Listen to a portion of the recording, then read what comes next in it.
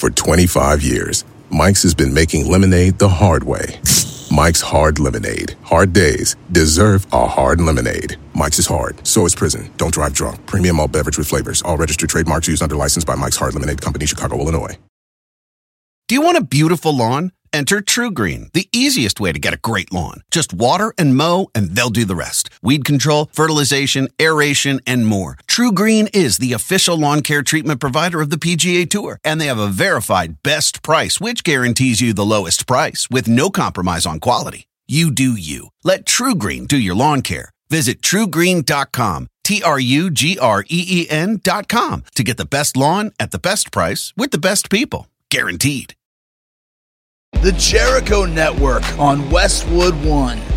All right, I got one of the brain trusts behind the behemoth Kiss machine here on today's Talk is Jericho. Rock and roll manager extraordinaire, one of the most legendary managers in rock history. Doc McGhee brings his crazy, unbelievable, amazing music stories to Talk is Jericho. He and I did a live podcast on the Kiss Cruise, and that's what you're going to hear today in front of some of the greatest Kiss fans, in front of some of the greatest Jericho fans. Jericho McGhee, one-on-one, and yes, he's talking all about Kiss, including some pretty hilarious and crazy stories about Ace Frehley, plus how he helped to reignite the Kiss flame with the reunion tour back in 1996. Plus, he'll talk about how he basically discovered Motley Crue and managed them through their 80s heyday, and how wild and crazy they are and were, including the time they bit Eddie Van Halen and almost got kicked off the tour, which led to a Van Halen versus Motley Crue versus AC/DC fight. What are you talking about?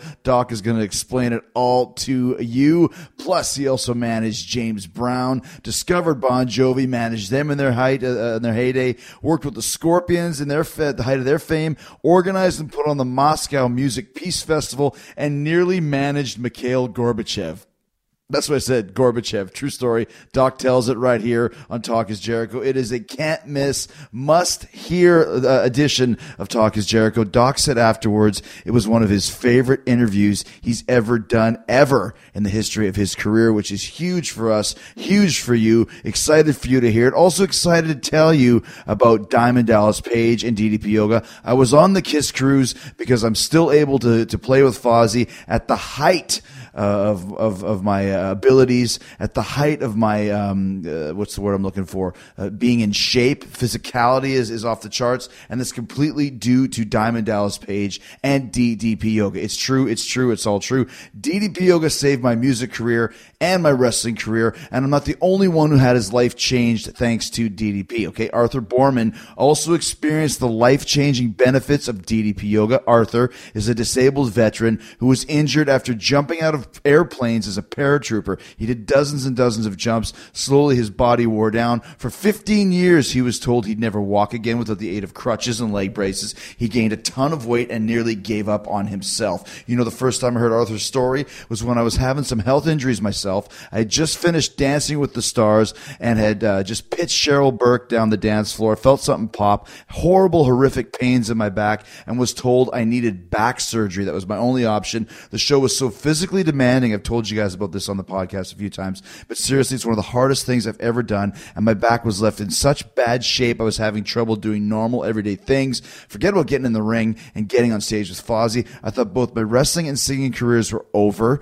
I tweeted out a photo of myself on an acupuncturist table, just trying about anything I could to deal with the back pain with minimal success. And a few minutes after I sent that tweet, my old friend Diamond Dallas Page called me and told me about DDP Yoga. I thought, yeah, right. Yoga's for hippies and gurus. How's that going to fix my back problem? He said, listen, I'm going to send it to you, but you have to promise to use it.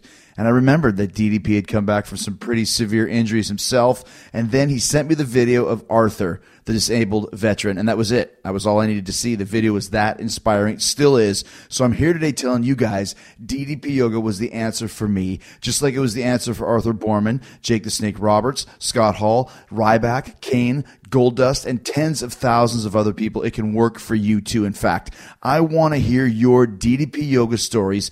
Tweet them to me at Talk is Jericho. Use the hashtag podcast1, and you could win a copy of the DDP yoga program autographed by Diamond Dallas Page himself. That's right. Just tweet me your DDP yoga story at Talk is Jericho. Use the hashtag podcast1, and you have a chance to win an autographed Diamond Dallas Page yoga program. A winner will be chosen at random, and everybody's a winner if you do DDP yoga because it will get you in the best shape of your life. Listen, I turned 45 2 days ago. I'm in the best shape of my life. Had to post the beefcake picture on Instagram to prove it. I'm telling you right now, DDP yoga completely responsible for getting me back into shape, putting me back in the game, and making me feel better than ever. Listen, you still have time to experience your own DDP yoga story. You have time to change your life around because DDP has given you guys a great deal on DDP Yoga right here. Just go to ddpyoga.com/Jericho.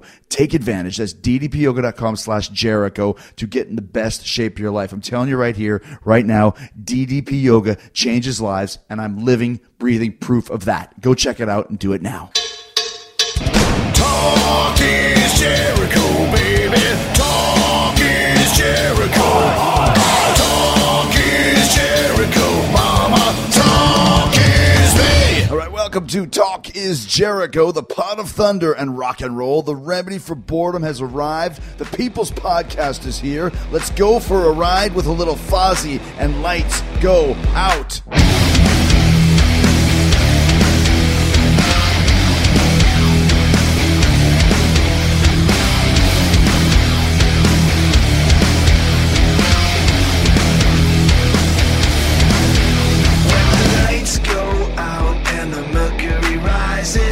Angels fall to the other side. Fear meets lust, just us colliding. When the lights go out, we own the night.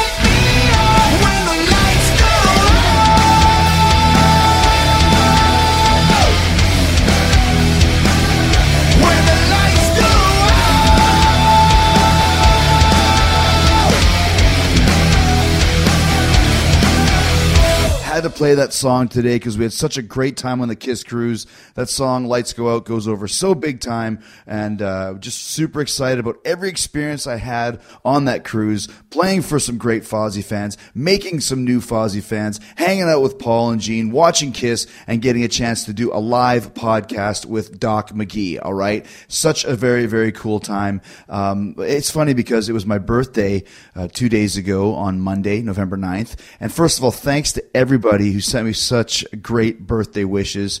I think I had like 150 texts. I had over 2,000 tweets, thousands of comments on Instagram and Facebook, and just goes to show that I have the greatest fans in the history of the world. And I know everybody says that, but you guys are my fans, and I love you, and you couldn't be better, especially every year on my birthday. And a lot of people said, what did you do on your birthday? How special was it? Well, the funny thing is, it's the same thing that happened to me last birthday. I was basically traveling. November 9th, I flew from Los Angeles all the way to Seattle, all the way to London, where I'm getting ready to host the Classic Rock Awards on November 11th at the Roundhouse in London, which will be later on tonight. Had to do rehearsals and press and all that sort of stuff. And so I got together with my old friend Wallace, who was my partner in the BTWF, our old big time wrestling federation. He moved to London a while ago, so had some dinner with him, had some great time, but basically just kind of laid low because I had such a crazy weekend. I mean, it's been such a crazy couple months, to be honest with you. And every time November 9th rolls around, it seems like I'm doing something different. Now, last year on November 9th is when I went to Kiss in Las Vegas at the residency to see them at the Hard Rock Hotel. Had a great time. It was the first time I ever met Paul Stanley face to face. We did a great podcast. If you guys remember the Paul Stanley first podcast, he's since returned to do the Alive 40 podcast. If you're a Kiss fan, you should listen to both of those. If you're a rock and roll fan, listen to both of those. And here I am a year later. I was invited to go to Paul's wedding renewal. He did a wedding renewing his vows. So, it's just funny how things can change in a year, going from this guy being one of my all-time heroes to being Talk is Jericho alumni to actually going to basically his wedding. And, I'm not going to get into too much details about it, but suffice it to say, it was an amazing time, had a great time, and you ain't seen a thing until you've seen Gene Simmons cut it up on a dance floor in front of the wedding band. So that was great.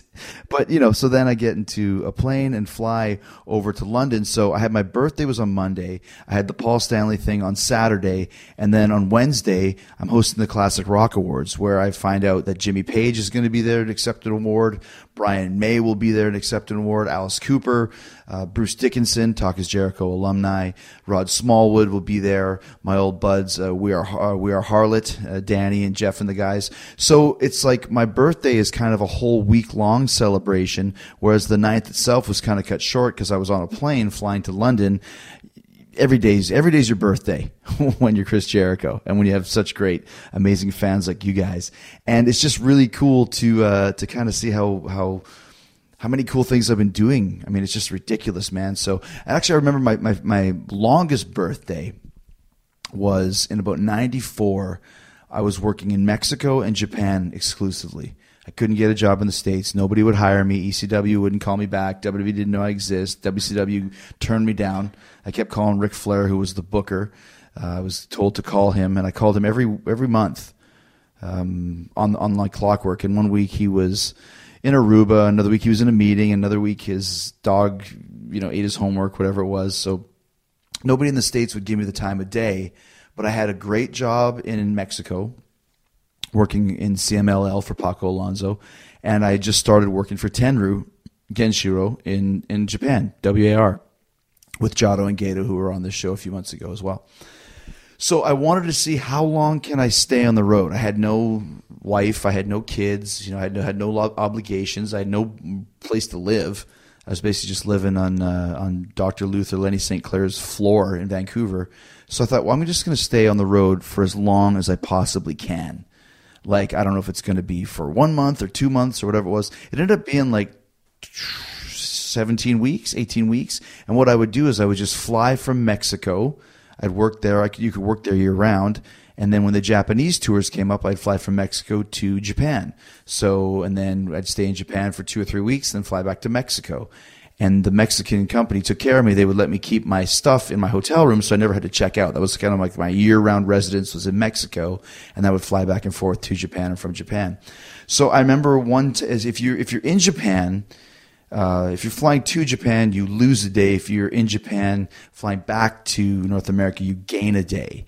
So you could actually leave at 5 p.m. on a Monday from Tokyo and land at like 4 p.m. on a Monday in Mexico City. So you'd actually get home before you left, technically. And one of those days, I remember I won the I believe it was the NWA Junior Heavyweight Championship from Ultimo Dragon on November 8th, or I lost it to him. One of those two. It was a big championship match. I'm going to say I won it. No, I'm going to say I lost it. It's probably better to think I lost it.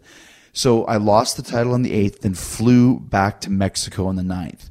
Left Tokyo, I think it was at 1 p.m.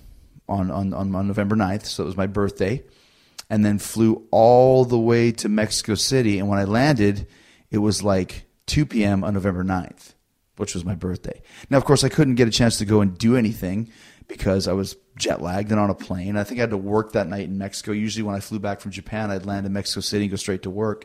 So it wasn't like there was a lot of drinking or a lot of partying or anything like that, but I did technically have a 48-hour birthday, which would be great if I had like a huge party in a warehouse with Van Halen playing and all of my best friends there and whatever, but it didn't work out that way. It was more just sitting on a plane. And this was pre-first class too. A young Lionheart, Corazon de Leon, did not fly first class. I flew in the back, middle seat, smoking. So anybody that thinks, oh, Jericho's first class, yes, I've deserved it, and I do fly first class for wrestling now. But back in those days, you were lucky if you could get a seat, and most of the time it was in a middle seat. And a lot of times it was in a middle seat between kids. I don't know why that was. It was like one little brother would get the window, one little brother would get the aisle, and they'd be playing with each other with me sitting in the middle. And finally it was like Schwarzenegger was like, stop. If you continue to do that, this is what I'm going to do with you. Remember Schwarzenegger in Twins when he snapped the pencil? If you do not stop doing this is what I'm going to do with you. The worst Schwarzenegger imitation ever. But that was me. And this was back to when planes used to have smoking sections. And I'd be like, why do you have a smoking section again? What is the point of this? Because if the smoke goes across, the aisle and I'm sitting in 4B and you're smoking in 3G, is that smoke just going to stop like a curtain right in front of 4? Or is it just going to drift over into my section anyways? I never really caught that. So anyways, that is the story of my longest birthday. So this birthday, no drinks, a couple cocktails at dinner. Had a great dinner, but couldn't really get load ski because I had responsibilities. I have to rehearse for the Classic Rock Awards. I got to write some jokes. I actually wrote a great joke with Paul Stanley that I'm not going to tell you here. And if it goes over huge, I'm going to take full credit for it. And if it bombs, I'm going to blame it on Paul. So we'll see what happens. But it's coming up, the Classic Rock Awards tonight in London in the Roundhouse. And then, of course, the Fozzy Tour starts in Rotterdam on Friday. We're going to talk all about that in a little bit. But more importantly, right here, right now, Doc McGee, Kiss's manager, Motley Crue, Bon Jovi, Scorpions, James Brown, Hootie and the Blowfish, Mikhail Gorbachev. Who hasn't he managed? He knows a lot about rock and roll. All right. You guys having a good time so far on the cruise? I mean, how amazing is this, right? It's like a dream come true for us. And also the dream continues today. If you guys have heard my podcast, Talk is Jericho, I've been fortunate enough to have a really tight Kiss connection. Paul has been on twice, including the exclusive interview of the 40th anniversary of Kiss Alive, talking all about that. If you haven't heard it, go check it out. Gene was on. I went to his house and did that. I had Ace on. I had Bruce Kulick on. So today, the trend continues. Not exactly a member of Kiss on stage, but one of the most important members of Kiss, if not the most important member of Kiss, off stage. Their manager, the manager to the stars, Mr. Doc McGee. Well, that was a big introduction. It's good, huh? Yeah. I've done this a few times before. So I'm excited to be here with you, Doc, and the 5th anniversary of the Kiss Cruise. And you mentioned yesterday that it's a record this year of how many countries? Yeah, so far we've counted 35 countries. We had 33 last year, so 35 this year. It's amazing. So it's become almost like an annual tradition for a lot of people where they come back every year. This is like their yearly vacation is coming on the cruise. Well, I think it's, when we started this thing, it was like you didn't know what to expect. Mm-hmm. You go, let's get on a boat with 3,000 of our fans, and everybody goes, really? You're And stuck. then we go, yeah. And then as the years go by, we understand that it's really doesn't have anything to do with KISS, except that that's the common goal between everybody is the KISS Army. But it's the fans that get to interact on Facebook and Twitter, and then they become friends with all these people around the world, and then they all meet here. And so we're just actually the background music to their party. Because if they've all seen KISS, how many times? I mean, 20. Some people have seen them 100 and sometimes. Yeah. It's just Because this is for the hardcore KISS fanatics. Yeah, and also to just have fun with, people that have something in common with you, which is KISS. When you came up with this idea, so it was 5 years ago, because now cruises are kind of the trend. I mean, so many bands have them. There's like traveling festivals like Shiprocked, etc. But 5 years ago, were you one of the first bands to have your own Yeah, cruise? I mean, it was Kid Rock had his before us, and I talked to Bobby about it. He loved it, and so I said let's do a KISS cruise. So And that's how it started. And then every year, the guys look forward to it. They bring their families. They bring, and I hope you feel like they're engaging. They go around, they talk to everybody. It's not like we're held up in the, I mean, you guys last night, I was down watching the bands play, and everybody was buying me drinks. They must have had about 210 vodka sodas last night. It was like my first time on rollerblades going back to my room. First time in 25 years, are you sure? 30 years? And you mentioned, so was this an idea that you pitched to Paul and Gene? Yeah. We talked to Six Man, to Andy, and Six Man, I've known him for a long time from the Hootie and the Blowfish days. Okay. And he started this cruise stuff, and so I just said, I think it'd be great, and I didn't really understand it until like year 2 and 3, and now every year it just gets more relaxed and more fun, and I hope you guys are having fun, and we try to, we try to get. I think they are, and I think we get some really good bands. We haven't had any real turds on this, so it's so well, that's good to hear. Yeah, we try considering to I'm in one of the bands. I'm glad that. So, I mean, you've been working with KISS for 20 years now, working with Paul and Gene. So, when you're talking about pitching stuff, because KISS is so diverse, and you guys have really almost made it popular as far as it's not just about the music, it's about the KISS brand. From the cruise to the Scooby-Doo versus KISS, which was amazing, by the way. If you guys haven't seen that, you should check it out. It's really, really funny. Doc is great in it. He plays a money-grabbing manager who just cares about merchandise. Go figure. So are these things, once again, are you actively out there finding out these gigs? Yes, I mean, KISS is... you have to remember when in 1975, 76, when they were really blowing out, when you see the people that talk about KISS, like Tom Morello and Kurt Cobain and all the people that were just Eddie Vedder and basically every musician. Pretty much every musician that started in the 80s or something. But when they were in 75, 76, they were 14 years old. They were 12, 14 years old. So KISS, the music was edgy and different at the time, but they were like the musical Power Rangers. They were these, almost like superhero type people. So what we've done, or what I've tried to do for 20 years, is to keep the demographic from 6 to 60. So we have Hello Kitty for young girls and older girls. We have KISS Scooby-Doo. We have coffins. We have coffins and condoms. Gene told me we get you from birth till death. Yes, coming and going. Coming and going, right? We get you coming and going. So it's basically about keeping a brand new and active and and relevant. And I believe, and I don't know if anybody else does, but I think KISS will be around long after I'm around. I just think it's a must-see show. It's a great show. It's a great family show. It's got fire, blood, explosions.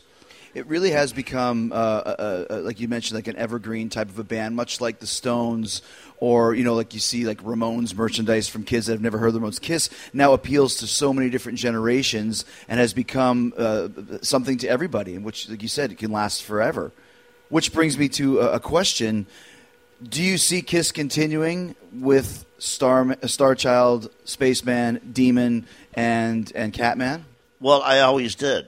Really? When I put them back together in makeup, that was always my vision, was to make this, forever. See, I think it's the only band in the world. Maybe Floyd could do it. You think? Well, just because nobody knows who they are. Yeah. So, but seriously, it's a nameless, faceless band, unless you actually are a huge Floyd fanatic. But you're saying you could put anybody on stage and say it's Pink Floyd? Well, they were never about them being on stage. So it was all about sound and all about effects and visuals. So they could literally do a stadium and put their guitars down and walk out in the crowd, and nobody would know who they were. Mm-hmm. So, and Gene and Paul and Ace and Peter, at one point in time, nobody ever saw them outside their makeup. And so, which I think is a huge, thing to do for fans, because, it's a little bit like, they're great guys and they're very talented musicians, but, it's like, so was Clark Kent. He was a nice guy, but when he puts the Superman outfit on, it's completely different. It's Superman, right. And that's basically what they do. When Gene turns into the Demon, he's literally the Demon. Mm-hmm. I noticed that we were talking about the Scooby-Doo, where it wasn't Paul, Gene, Tommy, and Eric. It was Starchild, Spaceman, yeah. et cetera, well, that's what we try to... You're branding it as that now. Yeah, we try to keep that, and we use the icons a lot. Because then, it's almost like the swoosh kind of thing. When you see Gene's makeup on a panda bear, it's Gene. You know it's Kiss. Yeah, it's Kiss. Right. It's the Demon. So, they've just... And they didn't know what they were doing, 40 years ago when they came up with this. Gene was a huge comic book freak and loved Kabuki and loved all that stuff, and it kind of morphed into Kiss today.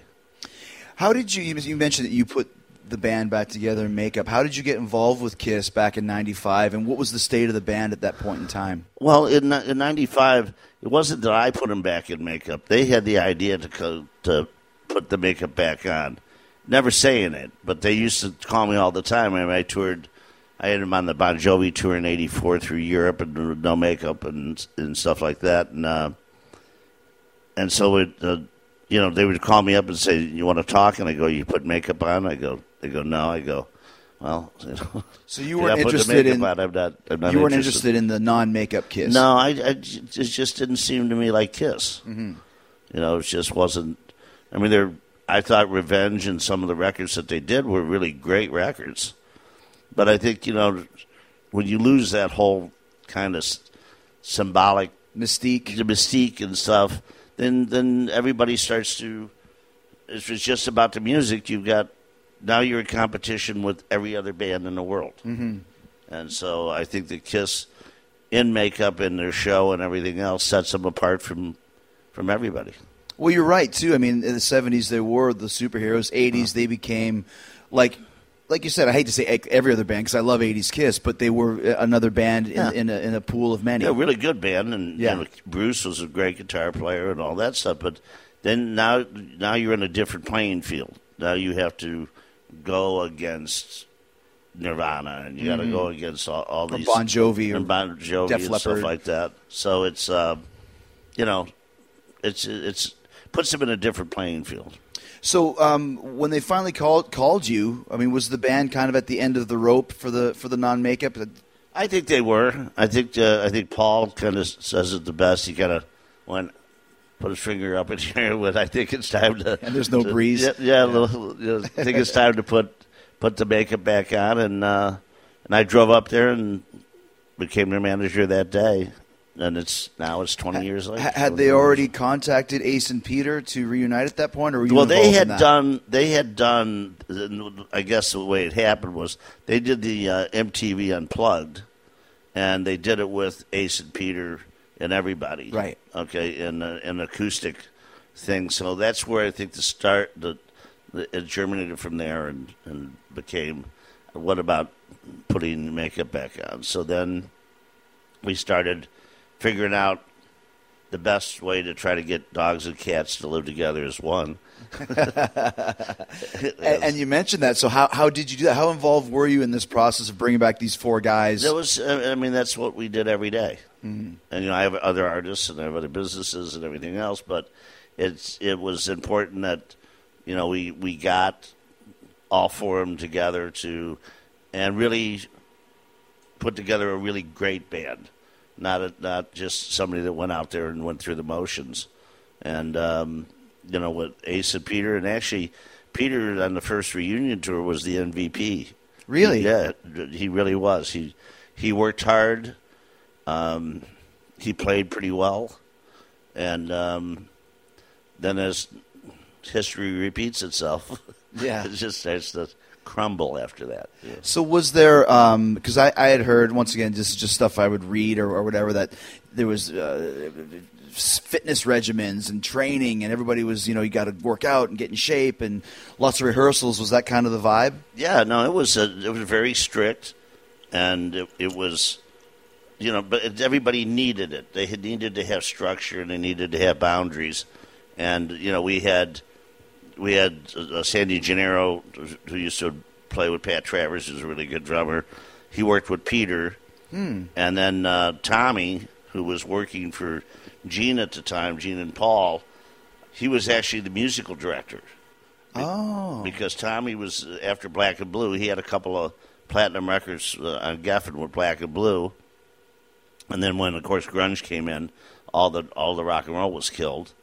And so then he went into a Kiss tribute band, and so he could play everything, and he knew. And even Gene and Paul didn't really know how to play the songs the way they were supposed to be played. Right. Which is important to fans. Sure. Especially this type of fan. So then Tommy, and it worked him out every. I mean, we did this for months, and it was health foods and trying to get them, make sure everybody was straight and ready to go, and it worked out. The reunion tour was a great tour. I mean, how was that for you as the manager, knowing that you have this? I mean, that is a cash cow among all cash cows for rock and roll. Well, yeah. When you're first calling promoters and stuff, what was the reaction? Well, they didn't know what they were going to. Everybody thought, well, maybe we should do. I remember they go, what we should do is we should do a couple theaters, like 4 or 5 theaters, and see if the people are into it. And I go, that I'm going to rent the Intrepid to have a big announcement. I'm going to do one show, Tiger Stadium. I just made it up one day. Yeah. And so they go, really? I go, yeah. So, the Intrepid being the battleship where they announced it. And, we had Conan O'Brien as our host, and we announced one show. We sold out in 20 minutes. Wow. And that was 20 some years ago. So 20 years ago, yeah. So you mentioned you sold it in 20 minutes. Did you expect that? Well, no, I didn't expect anything. I mean, when we first did, the first time we were in makeup, we did the Grammys. And so I said, this is what we do. We go and don't get made up at the Grammys. I don't want anybody that couldn't announce this or anything. And I said, what we're going to do is come in the back door in gear. Don't say a word to anybody, because I don't want people to know that it's really Kiss. I want the speculation and them going, is that really Kiss? Mm-hmm, mm-hmm. So anyways, we gave the Grammy with Tupac. When Tupac saw him, he thought it was like Ronald McDonald on acid or something. He had no idea who these guys were. And we gave the Grammy to Hootie and the Blowfish, was one of your acts. Yeah, one of my bands anyways. So then I said, then we turn around and we go to the photo booth. We shoot the photo press thing, but you can't say a word. And then we just walk out the back door, get in the van, and leave. Right? So we did that, and everybody went crazy. And then 2 days later, I announced the Intrepid, for us to make an announcement. We made the announcement of the first show, which was Tiger Stadium. So tell us about that first night. Well, Kiss is they're just people just sit there and they're in awe of them. And when they walk out and they're 7 feet tall, and And Gene sweats so much, man, I can't even get around him. I've had to throw 5 or 6 jackets away just being around him. He's got blood and shit all over his face. But you're at the stadium, though, and like you Yeah. said, there's 40,000 people there. Yeah. And, where were you watching it from? I was watching with actually Billy Corgan at the sound mixer. Okay. Yeah.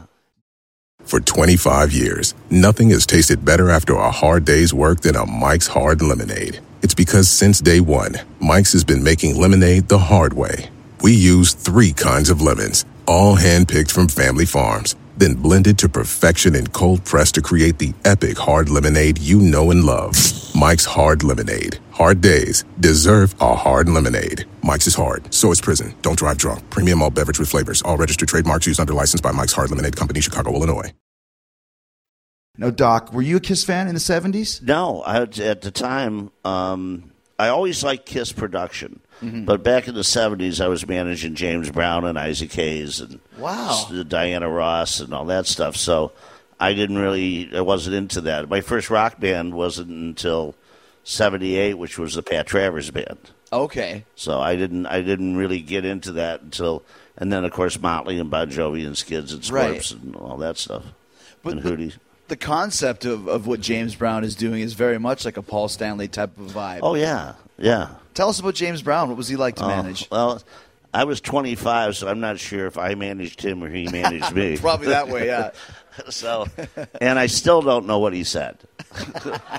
And about any meeting I had, still don't know. I'm just looking at everybody like, okay, whatever. What did he sound like? Can you do a little impression? No, I can't do a job. Go to that, Dave. Yeah, Come on, Doc. Yeah, Yeah, absolutely. sort of And when he would get excited, you have no idea what he was talking about. So he was a very interesting guy. I always heard the rumors that with James's band, actually Bootsy Collins told me this, if you made a mistake, James would fine you. Yeah, well, fine you, or if he has to get paid, he'd fire you. Ooh. Yeah, those were the 2 rules. So say it again? If you played poorly, he would fine you because he didn't want to pay you. That's how he did it. Right. And then if you asked to get paid, he'd fire you. And he would go through on a tour, he would go through 15, 20 musicians. I don't know where he found them, but the horn sections were always different. and he was a feel guy. It was one take for him. He didn't do overdubs, and if the horn section was out of tune, but it felt good to him, that's what it was. Wow. He did Please, Please, Please, and Papa's Got a Brand New Bag and all that stuff in a garage with Mac Really? Emmerman in Miami. And like you're saying, it was just all based on feel. That's what James was, just feel. And that was music, rock and roll and soul music in the 70s, 80s. It was about the feel. Well, we used to listen to music, and now when we record it, we watch music. You're on Pro Tools, and they go, oh, that's not lining up with that, even though the feel is there. That's a great point. Yes. And what Doc is talking about is for Pro Tools, when you record, it's a computer. You're basically watching a line on the screen. And if it's a fat line, that means you nailed the note. If it wavers a bit, that means it's a little bit shaky, which is the human element. Right. And that's what I think rock and roll is missing. Mm-hmm. And, I think it's all music. Now you hit pop music. I think the guitar will be a thing of the past. They don't have a guitar. All they have is loops, right? And beats, and there's no story. There's just a hook.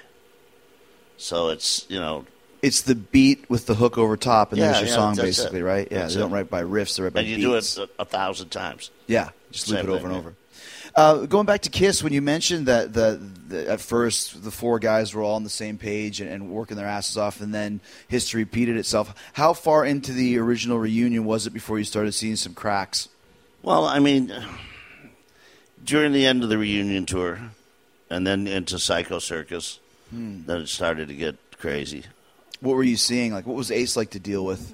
Well, I like Ace, and he's probably the, quote, rock star because he was just out of his mind. He just did shit that nobody would ever do and not think about it. He'd buy a $12,000 helicopter that's, like 6 feet long and then try to fly it in a suite. and then and crashed the helicopter in 4 seconds and almost killed people. And he would just do shit like that, right? All the time. So, and are you the guy that gets the call? Are you like the principal? Oh like, yeah. Doc, I'm the here's what's going on. Yeah. And then what do you have to do? Well, you have to. One time in Dallas, Texas, him and his retarded cousin, they were out shooting Uzis or something, but they ended up getting paintball guns, right? So we're staying at the Four Seasons Las Colinas in the bungalows that are over the 18th green, right? So I'm playing golf, and I come up the 18th green. I don't know this. And I'm looking, and I see red and green and blue, and I'm going, the f*** is all that, right? So Ace would be on his balcony, and when golfers come up, he'd start pelting them with paintballs, paintballs, It was just... And he did this, and so then in the afternoon, he went out shooting again with his brilliant cousin. And I came in about midnight, and his cousin's standing there, and with a welder's hat on. I go, he goes, "Hey, Doc, I'm so-and-so." I go, "Ace's cousin." I said, "Oh, great to meet you." He goes, "Well, Ace is all f***ed up." I said, "Oh, really? How unusual."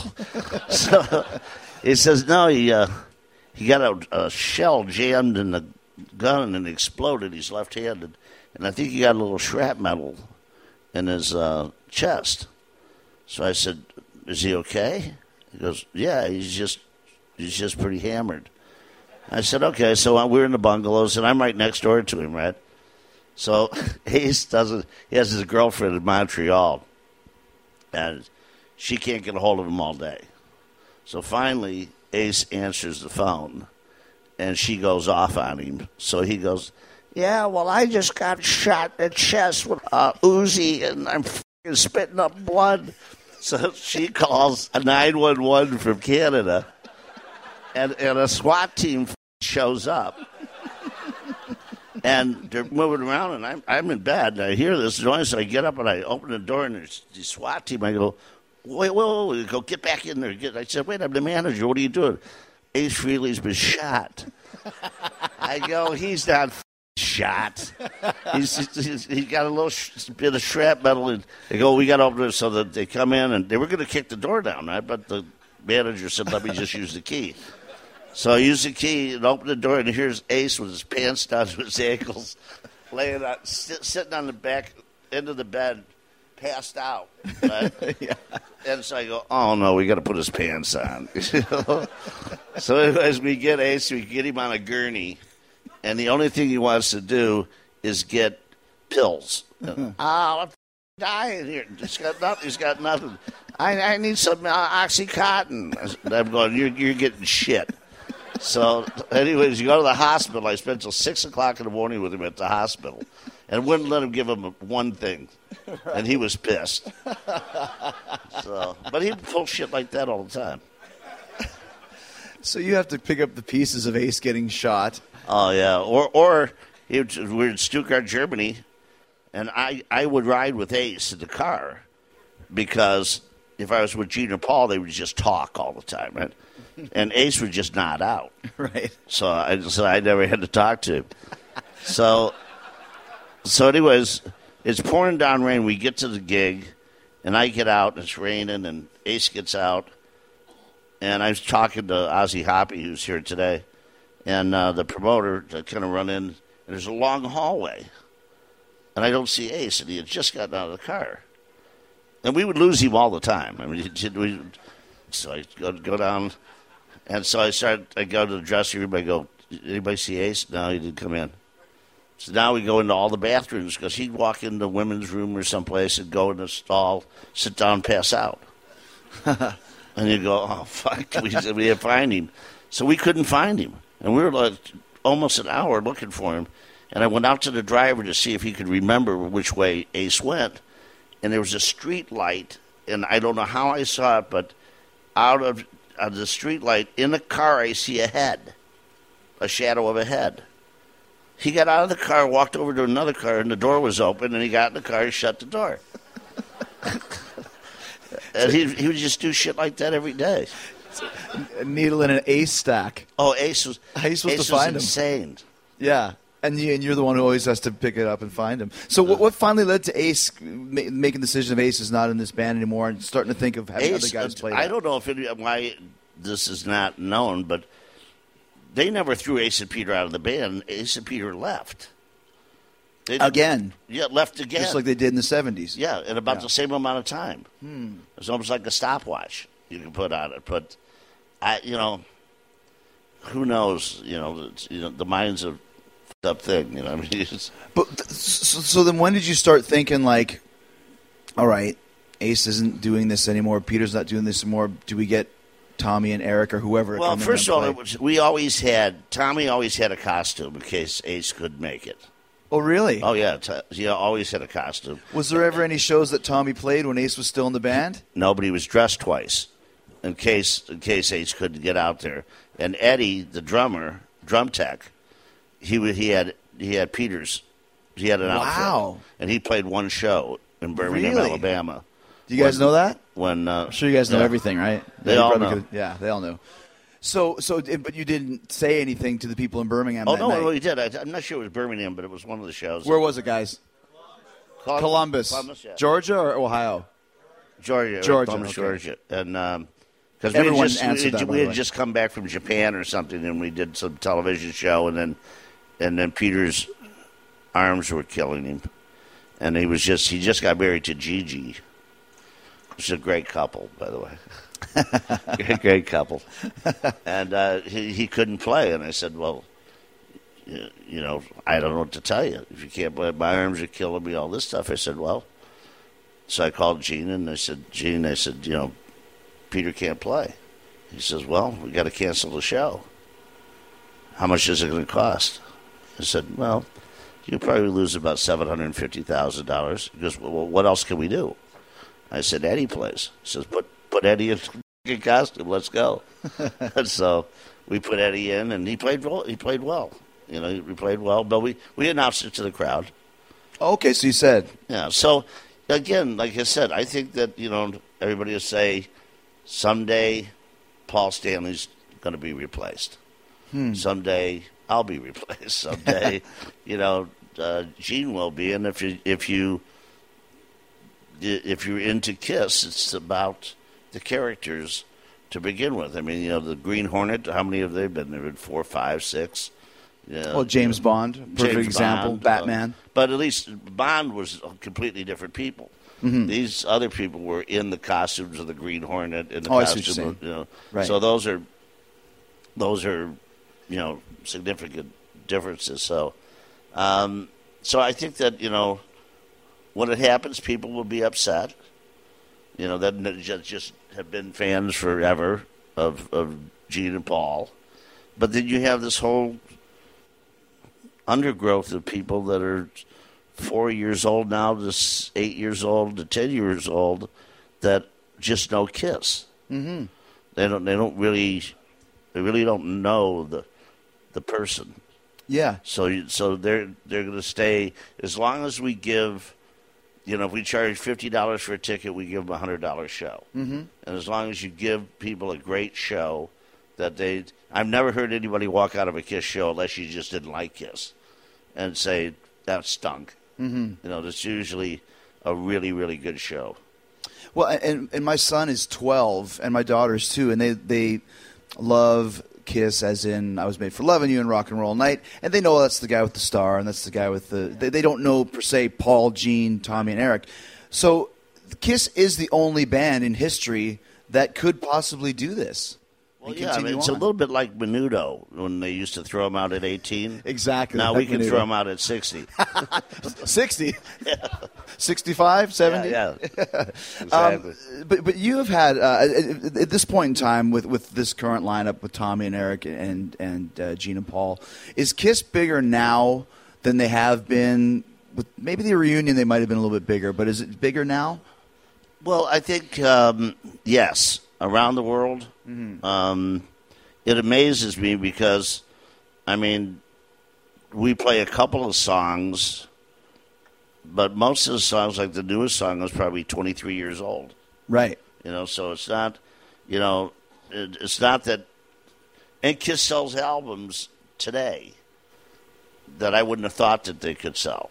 Like? Well, they'll sell 750,000 records around the world, where most people can't sell 100,000 in today's market. That's true. But Kiss is more of a collectible, so people like to collect stuff of Kiss, because Kiss is kind of the ones that started the collectability angle of it. So they'll and they'll never open it up. You guys probably all have this stuff.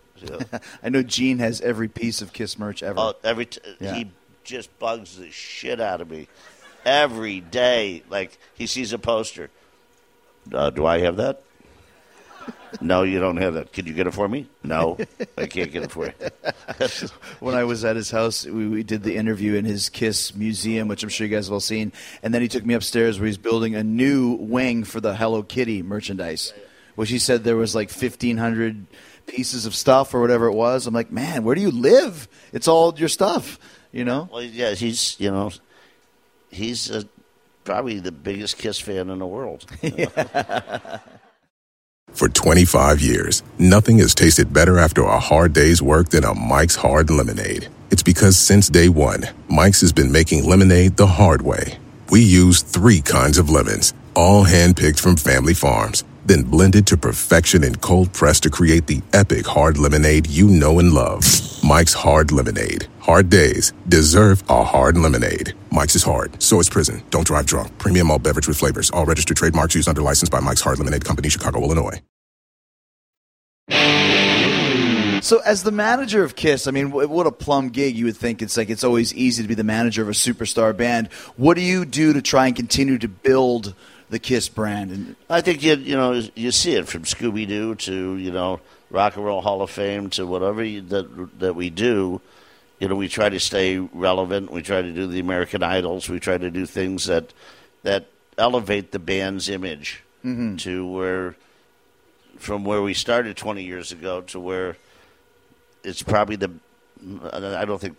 it is the biggest brand in the music industry by far.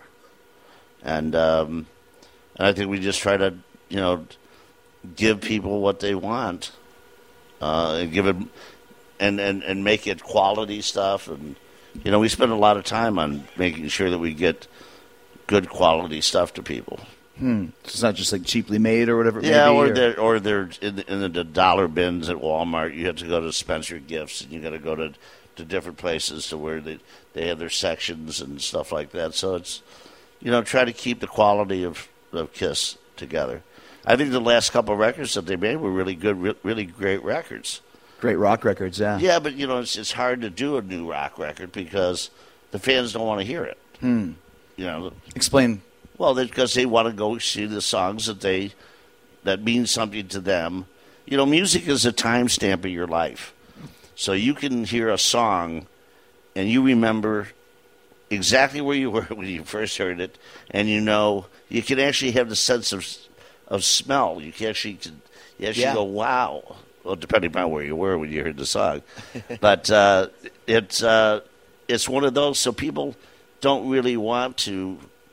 Like if Kiss came out and did, Sonic Boom, the whole Sonic Boom record, people would kill them. So I'd say, okay, we will, but we got to promise that people will only play 2 songs. Right. Okay. So that way they get a couple of songs, new songs. They kind of fit just what Kiss does. Do you think there's a chance that there'll be another Kiss record at some point? Oh, I think so.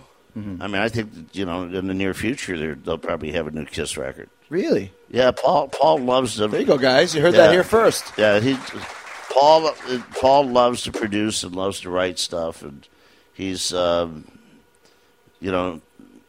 Gene, I think Gene's really done. He's really come back over the last couple records. His work is really, really good on the last 2. He's, he always downplays it, but he's a great bass player.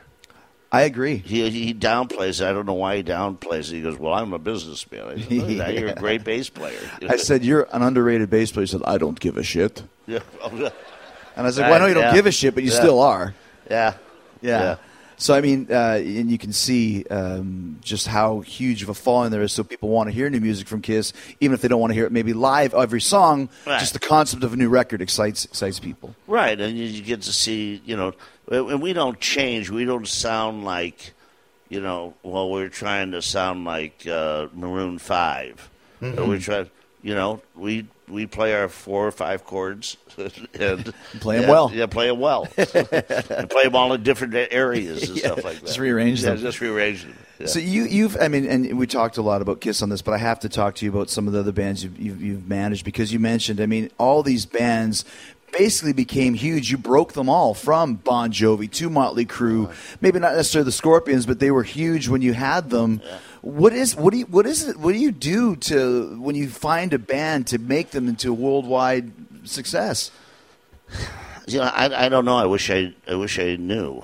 I think it's the same theory. You just have to apply it differently to everybody else. I mean, to take Hootie and the Blowfish and then have now one of the biggest country stars of. You managed Darius as well? Yeah, I managed Darius as well, and he's had 9 #1 singles in country. Massive. And he's one of the top 8 touring country people in the world. Mm-hmm. And I think it's just paying attention to it and keeping it real to people. And the more real, the more access people have to you. I think the world is more like NASCAR than Formula One. Okay? NASCAR is where you can go to a driver, and you can walk up to the driver in his, this little compound and come on in and all that. Mm-hmm. That's what country and stuff is. Right. And pop and rock is like Formula One, where you don't have any access. So I've always tried to make people have access to all my bands. And I think people then feel like they're part of it. Let's talk about Motley Crue. You started managing them really early on in their career. First show was Santa Monica Civic Center. Their first show? Well, their first big show was New Year's Eve, 1982. I'm going to go see them on their last show. Wow. Which is New Year's Eve at the Staples Center. That's awesome. Yeah. So how did you get hooked up with those guys? Because they were wild at that point in time. Oh,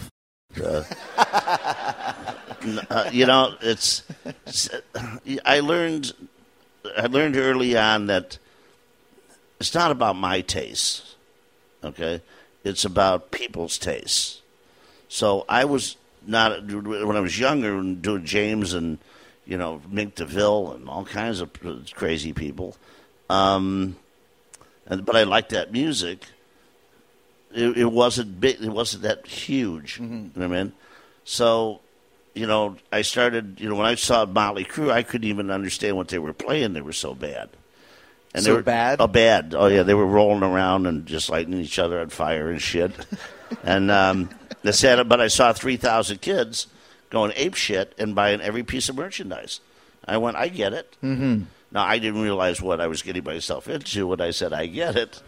But then over the next, 15 years, it was, it was a big rise, So how do you kind of corral these 4 guys in the early days? What did you tell them, and what was your idea? there wasn't telling Motley Crue much. Mm-hmm. I mean, these guys, of all the bands I've had, they were probably the most, like, you really, they were more like a gang than they were a band. Mm.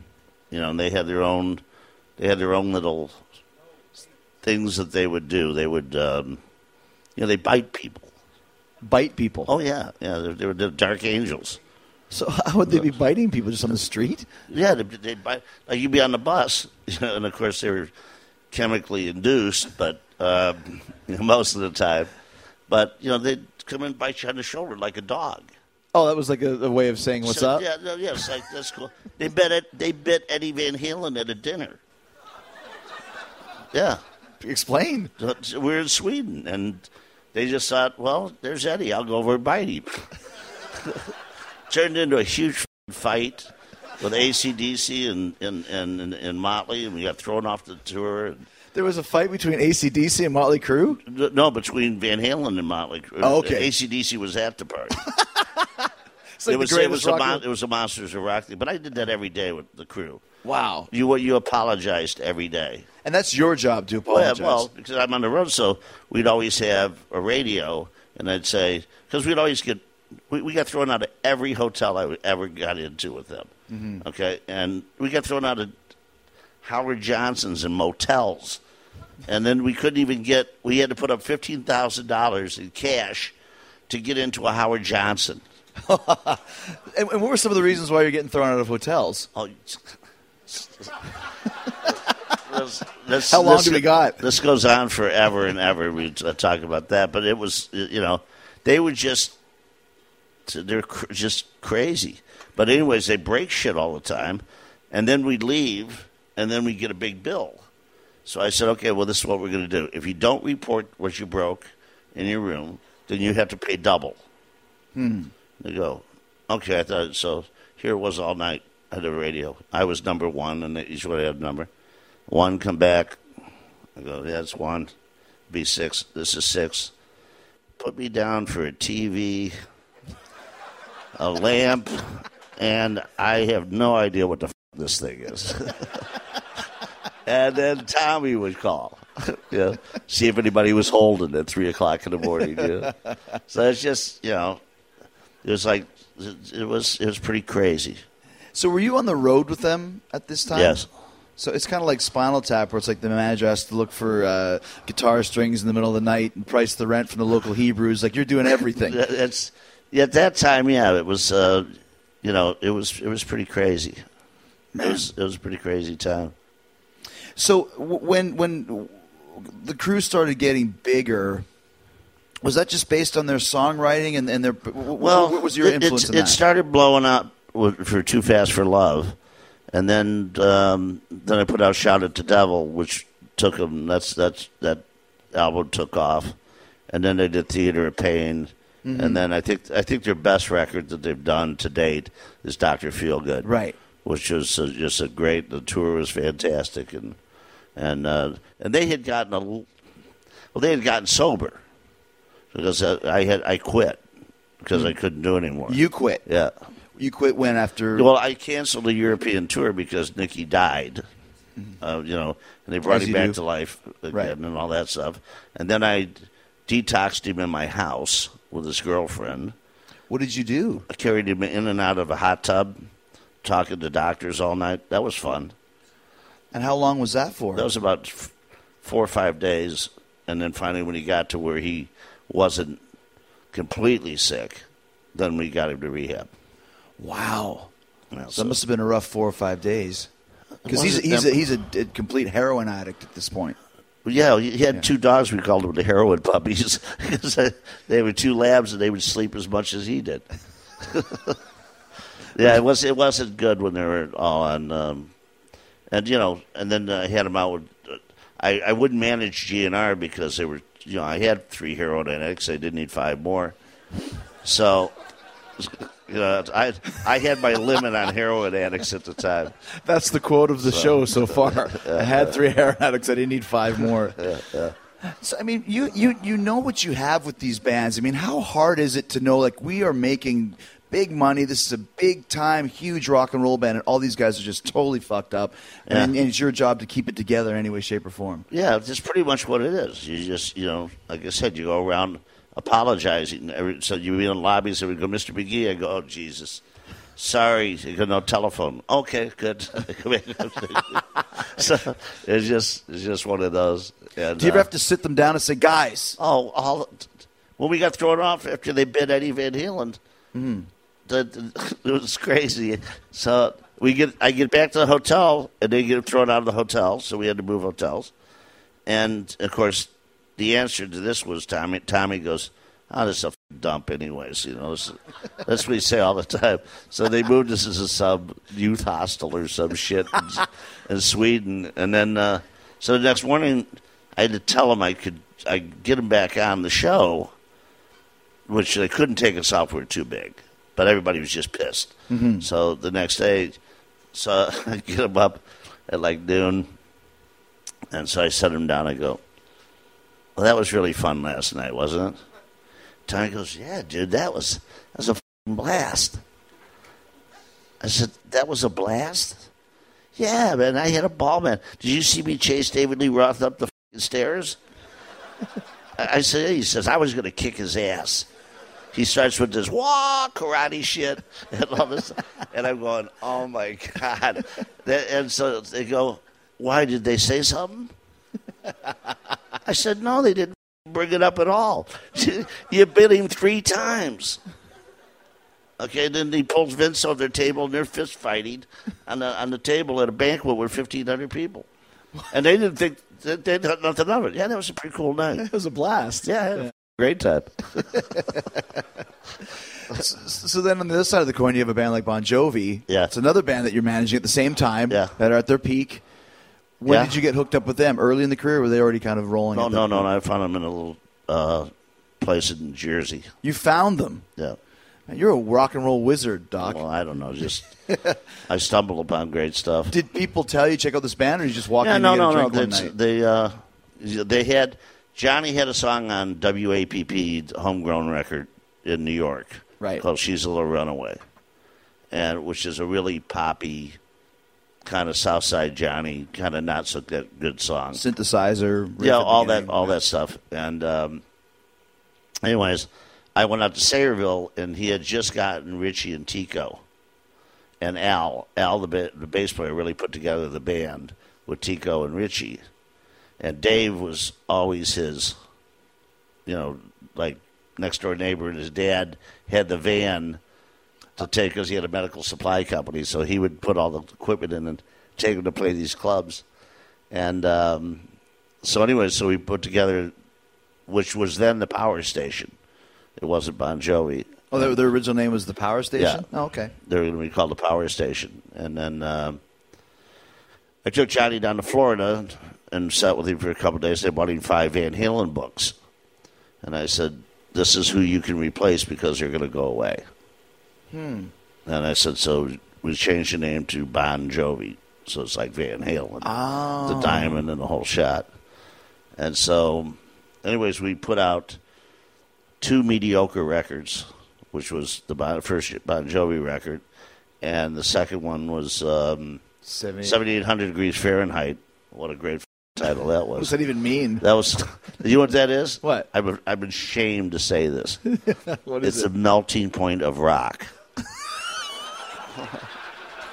I mean, that's about as. It doesn't get any cornier than that, but they were like pop songs. So, and I said, "Listen, you can't play this shit," So I am playing with Judas Priest and Iron Maiden and Kiss and they, Scorpions Yeah. and all that stuff. I saw that too. And they go, "Dude, these people are going to kill us." I said, don't play that shit. They don't know any of your songs. Play something heavy. Yeah. And so they started to become a rock band, and then we did about 500 shows around the world. And then in 86, I told Johnny, I said, be my wedding band, and you'll be huge. And so he played my wedding, and we put out Slippery When Wet that same week. And he was huge. It was huge. That album went through the roof almost instantly. Yeah, but it was such a fun record. It was. I got Bruce Fairbairn and Bob Rock to do it together. It took us 6 weeks from start to finish to do it. And we had first time we had really outside writers, which was only one, Desmond Child, and Desmond was commune. He wasn't a big songwriter at all. He had hardly written anything, and he came up with hooks like "You Give Love a Bad Name" and "Living on a Prayer." And Incredible songwriter, Desmond. just hooks. Yeah. The band, Johnny and Richie wrote most of the stuff, and always have. So he would just come up with the hooks. He came up with the hooks. He did the same thing with Aerosmith. And with Love Kiss, too, all throughout the 80s. Yeah. Love in an Elevator and all the rest of the Tears stuff. Are Falling. Who Wants to Be Actually, Lonely? Paul's the one Crazy Nights. that told me to get Desmond Oh. for Johnny. Did you know Paul and Gene Yeah, in the I knew 80s? Paul from. We used to go to Studio 54. I used to see him at Studio 54 because I lived right off of Central Park South, or right on Central Park South, and I'd go to Studio 54 in the 70s, and Paul would be in his boa, In his boa. Yeah, well, that was the era of glam. That's Yeah. and it was crazy because California had hippies and New York people had glam people. They were into glam, so everybody showed up and looking like David Bowie. Not me, but How crazy was Studio 54? The rumors of that that place. was crazy. Yeah. Yeah. In what way? People having sex in the middle of the club, or Well, in different parts of it, and then Steve Rebell's office, you go down there and you see Andy Warhol and John Belushi and everybody else would be in there, just piles of blow, and just out in the open? just a normal day. Cops never went in there. No. Didn't care. No, It was the 70s, right? yeah, it was pretty crazy. But we were talking about Bon Jovi. They weren't as crazy as a Motley Crue. No. I mean, they had their stuff, but nothing that Right. drastic. And Johnny Johnny's a business guy too, and he likes to have fun and all that stuff. But he's a business guy, and he wants he likes world domination. So Do you still have a relationship with him? yeah, he was in Nashville. I was just at Richie's house for 3 days last week. Richie. Do you Yeah. think Richie will ever play with Bon Jovi again? Something you never say never. Right. I think they will. I think Richie just wants to try himself as the front guy. Yeah. Well, Well, like you said, being in a band is like being in a 4-way marriage or a 5-way marriage, especially amongst the two alpha males in the band. yeah. So Yeah. it's hard to stay together for that long. It's really difficult, and it's a lot of therapy. It's therapists. I don't care what band you're in. When I sign brand new bands, I have a band called Vintage Trouble. Right. That's out with AC/DC. And it's one of the best bands I've ever signed. They're just amazing. But, after 500 shows in 59 countries, Start getting and around, yeah. they start out in a van. Yeah. And they go, this is the coolest thing in the world. They finally get their first bus. Wow, this is unbelievable. And then all of a sudden you go to a private jet and they go, what's a green stripe doing on a private jet? You go, really? You're worried about the green stripe? They only have Miller beer on here, Doc. Oh, This I know. sucks. I know it. I know it. So I'm sure you see that again and again, right? Again, it truly is. It repeats itself every time, and so predictable now to me.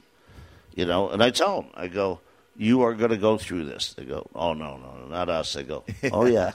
It'll Oh, yeah. never happen to us. Yeah, yes.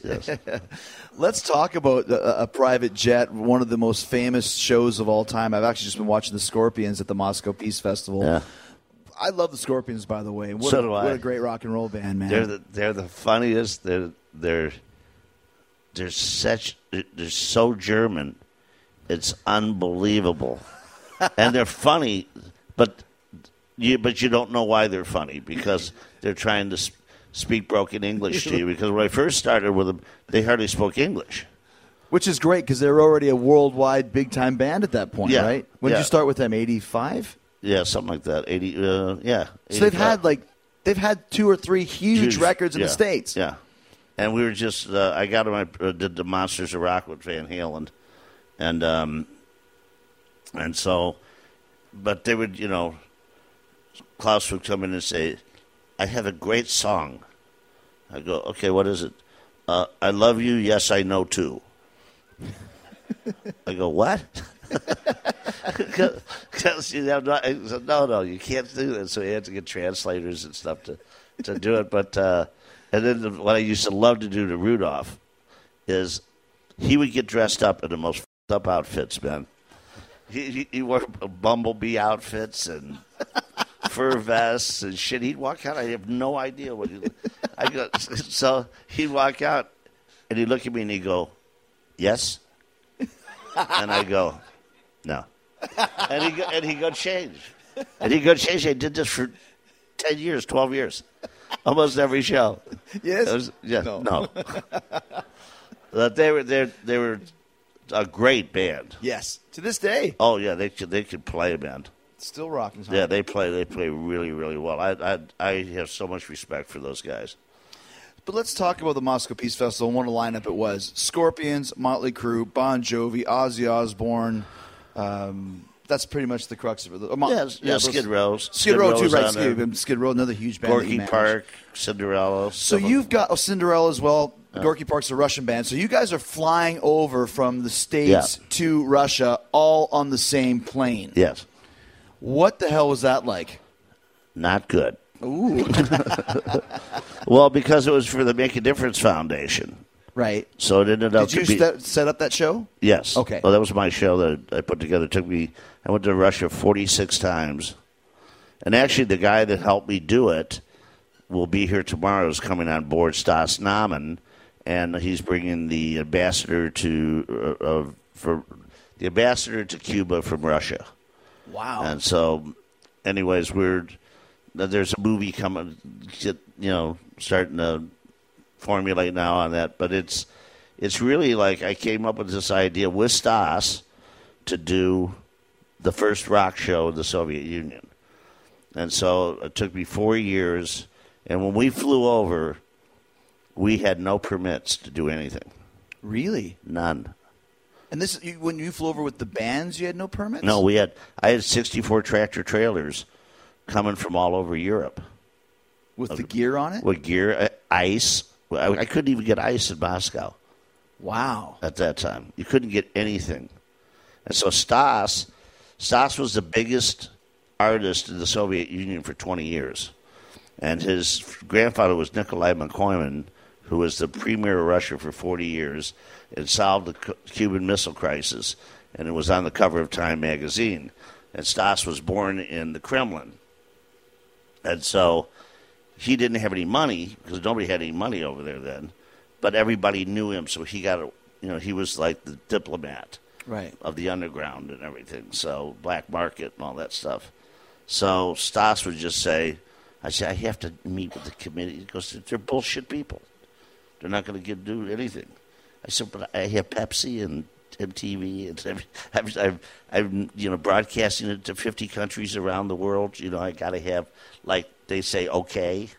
Yeah. So he said, "Do you want a stamp?" Goes to his office, stamps the paper with something in Russian. So show them that they won't know what it is. So that's what I did. And anyways, it was for the Make a Difference Foundation because it was for drug and alcohol. Because I was trying to find a hook that the Russians couldn't say no to. Right. Because you have to remember, anything with a guitar on it was not being in Russian. You couldn't listen to it. Kids would go to jail for listening to Sabbath. And they used to trade tapes on corners. Rock music was forbidden. Because it was evil, or? It was like devil's music. Okay. So Stas started this Green Theater, and I got him instruments. I donated to him, but they couldn't even get him in through customs. And so he had the black market get him in. So kids, they didn't have guitar strings. They just couldn't get picks. Wow. They couldn't get it was that bad. So then I went to this hospital with Stas that his friend was the doctor of, where there were 4,000 kids in this hospital that were for drug and alcohol, mostly alcohol, but inhalants.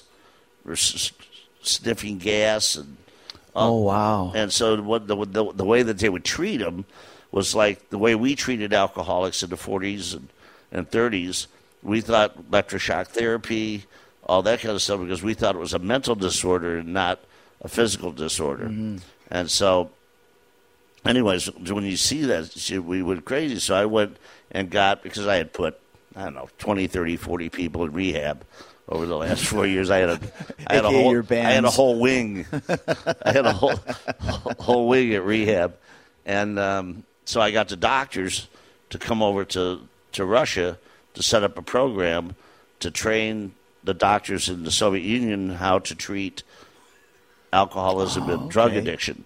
So that's what in the proceeds of the show was to do that. But you couldn't get, the ruble wasn't worth anything, even in Russia, and it wasn't traded on the exchange, so we had to buy wood and aluminum in Sweden and take that in barter.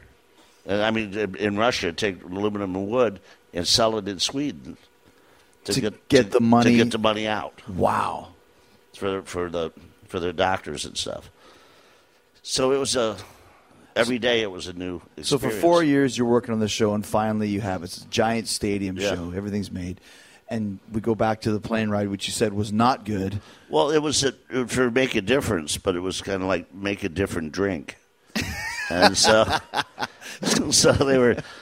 they found syringes in the bathroom when we landed in England. And, Wow. It didn't start out real well. But Motley Crue were sober at this point, too. Yeah, right? they were sober at that point. So, luckily. Yeah. But Luckily. it must have sucked for them, though, to be sober on this plane. Yeah, I think that's, when people get, sobriety's not for everybody. Mm-hmm. Okay? I'm sorry. There's some people that shouldn't be sober. And, but they were really angry about being sober. They didn't want to do it. No. Yeah. No, this wasn't in the brochure that Nikki had. Yeah, the rock star brochure. Yeah, right. Who was the craziest guy in the plane? Well, Ozzy's always the funniest. I thought you were going to say that. Yeah, Ozzy's always the funniest. I think, and then of course Sebastian is just like a gnat. He just flew around the airplane. Dude, oh my What's God. up, dude? Oh my God, that's. So I'm going to have nightmares after this conversation. By the way, this is therapy. I'm going to have to go to therapy. It's a dark therapy, Doc. So when you get there, how do you decide, or who's deciding what the set list of bands are? Because they're all giant headliners. We had it pretty much set up way ahead of time because MTV was involved. They were shooting it live. It was the first time that a rock band had ever been broadcast on Russian television. It was the first show ever to be put on Russian television. And so Bon Jovi was the biggest band in the world at the time. But the Russian people really didn't know all that much about. We released Johnny's record, New Jersey, was the first U.S. released record in the Soviet Union. Oh, okay. Rock record.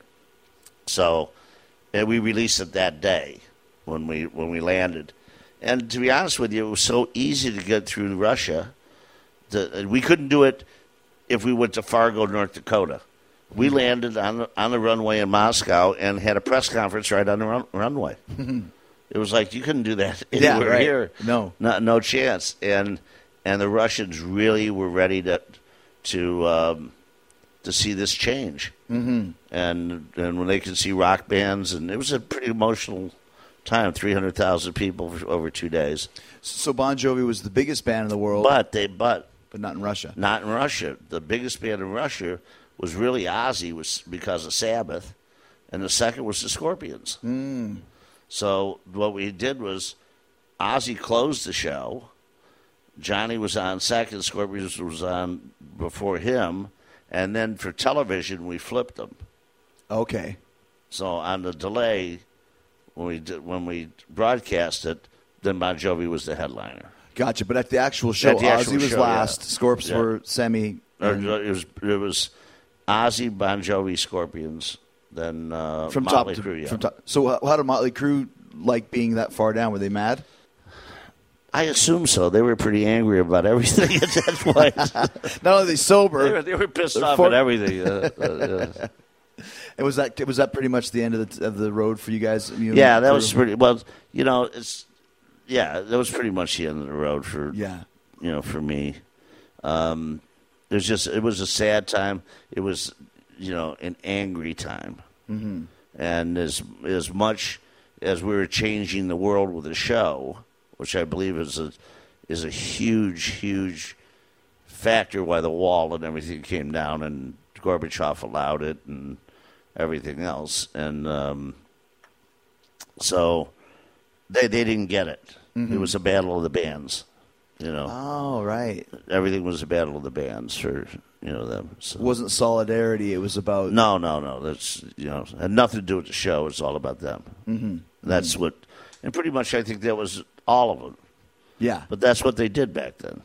You go if you were at a stadium show with whoever you tried to upstage them, you know. Yeah.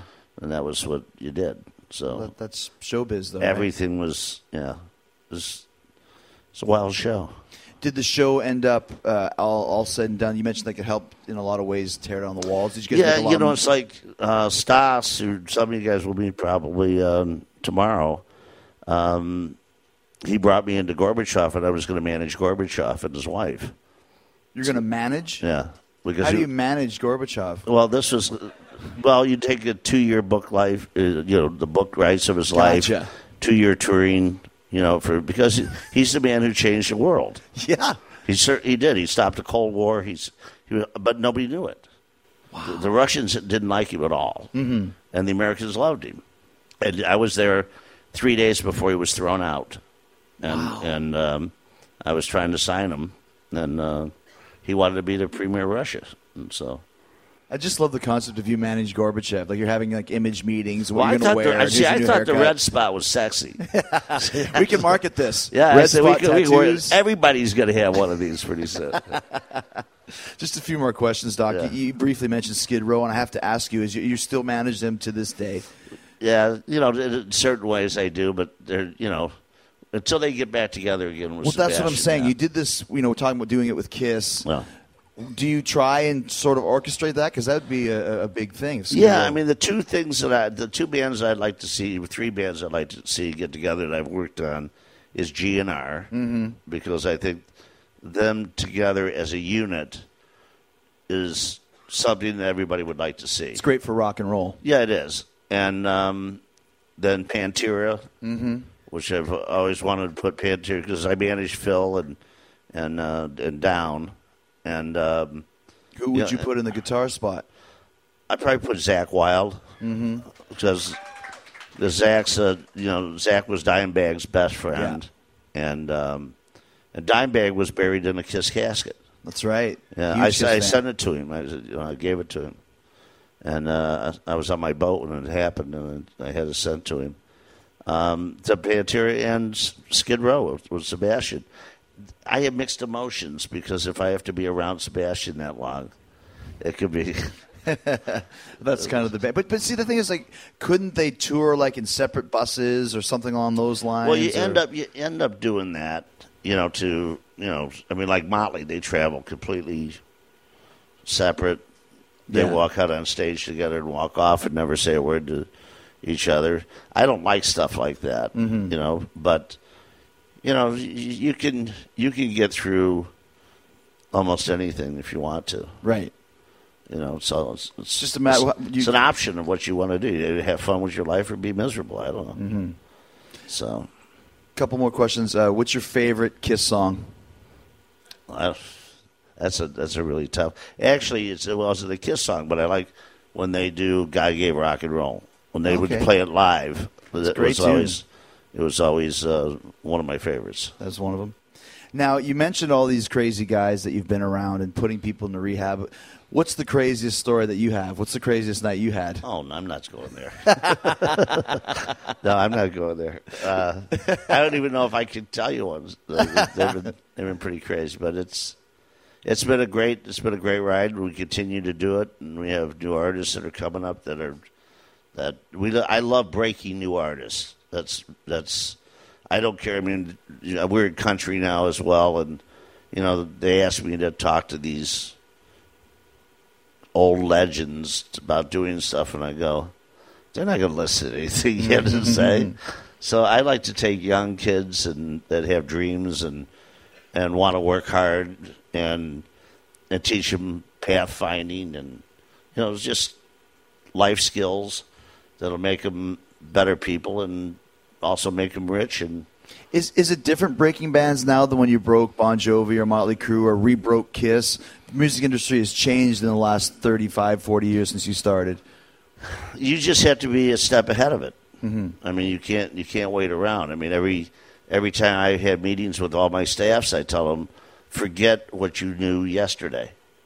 Okay, we need forward thinkers, and I have a lot of young kids that are coming out of Vanderbilt and Berkeley and stuff like that just have a lot of great sense of how to social networking and things that now it's a whole different way of monetizing what you do, and you have to be on top of it. Mm-hmm. That's all. So you can, and it's also the best thing is to have a great band. That never changes. That never changes. If you have a great band, that's what I always tell people. They go, well, how do you do this? I said, well, here, if you were the best band in the world, people are going to come and see you. And if you're not, they're going to go see the best band in the world. Mm-hmm. Right. Yeah, that's pretty simple. So that's pretty much our motto. Besides Kiss, who's your favorite band to manage? Oh, jeez.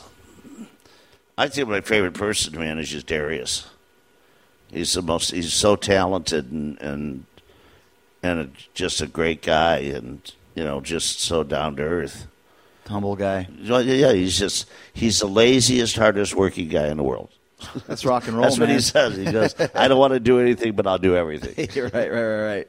Well, we can see you guys all on the Darius Rucker cruise, which I'm sure will be starting in a few years. So thanks to Doc McGee. The reason why we're all here, he started the Kiss cruise. Right there, man. Thank you, guys. Thank you. All right, thanks so much to Doc McGee. Listen, you couldn't make it on the Kiss cruise, so I brought the cruise to you. Great stories from Doc McGee. He's managed all the great rock bands, still manages Kiss today. Had another great conversation with him this past weekend at Paul's soiree.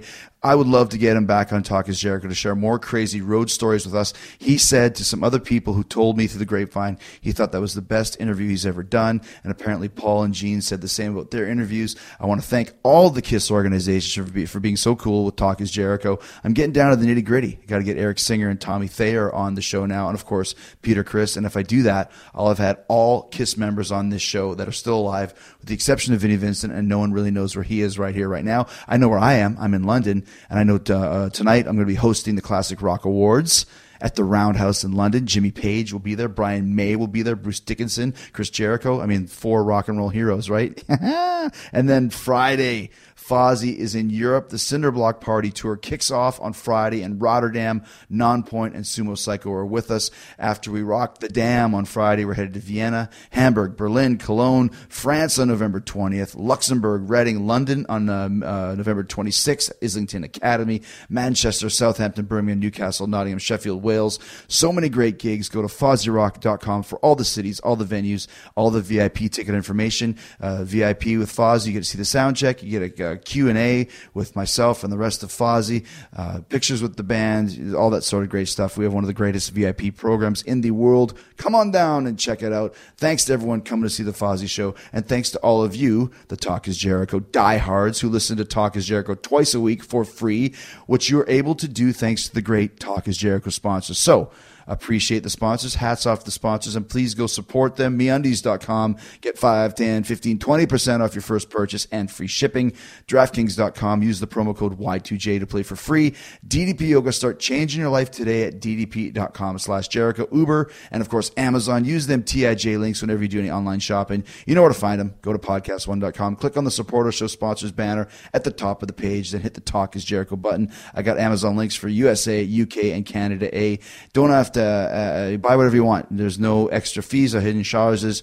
You just get what you want, and Amazon kicks back a couple bucks in the TIJ can to keep things rolling. So that's it. Go to Amazon, buy all that stuff, do what you want to do. Thank you so much for being here today. Thanks so much to Doc McGee. And this Friday, got a very special show, a tribute to one of the most beloved pro wrestling superstars of all time, Eddie Guerrero. 10 years since Eddie passed away, and we have the Eddie Guerrero tribute here with Dean Malenko, Chavo Guerrero, and myself sharing our stories.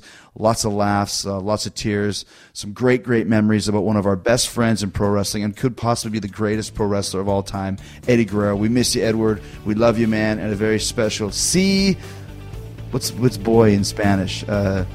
Boyo? Si Nino! There we go. That's for Eddie Guerrero. All right, this Friday, you do not want to miss this episode of Talk is Jericho. We'll see you then. God bless you. You can download new episodes of Talk is Jericho every Wednesday and Friday at podcastone.com. That's podcastone.com.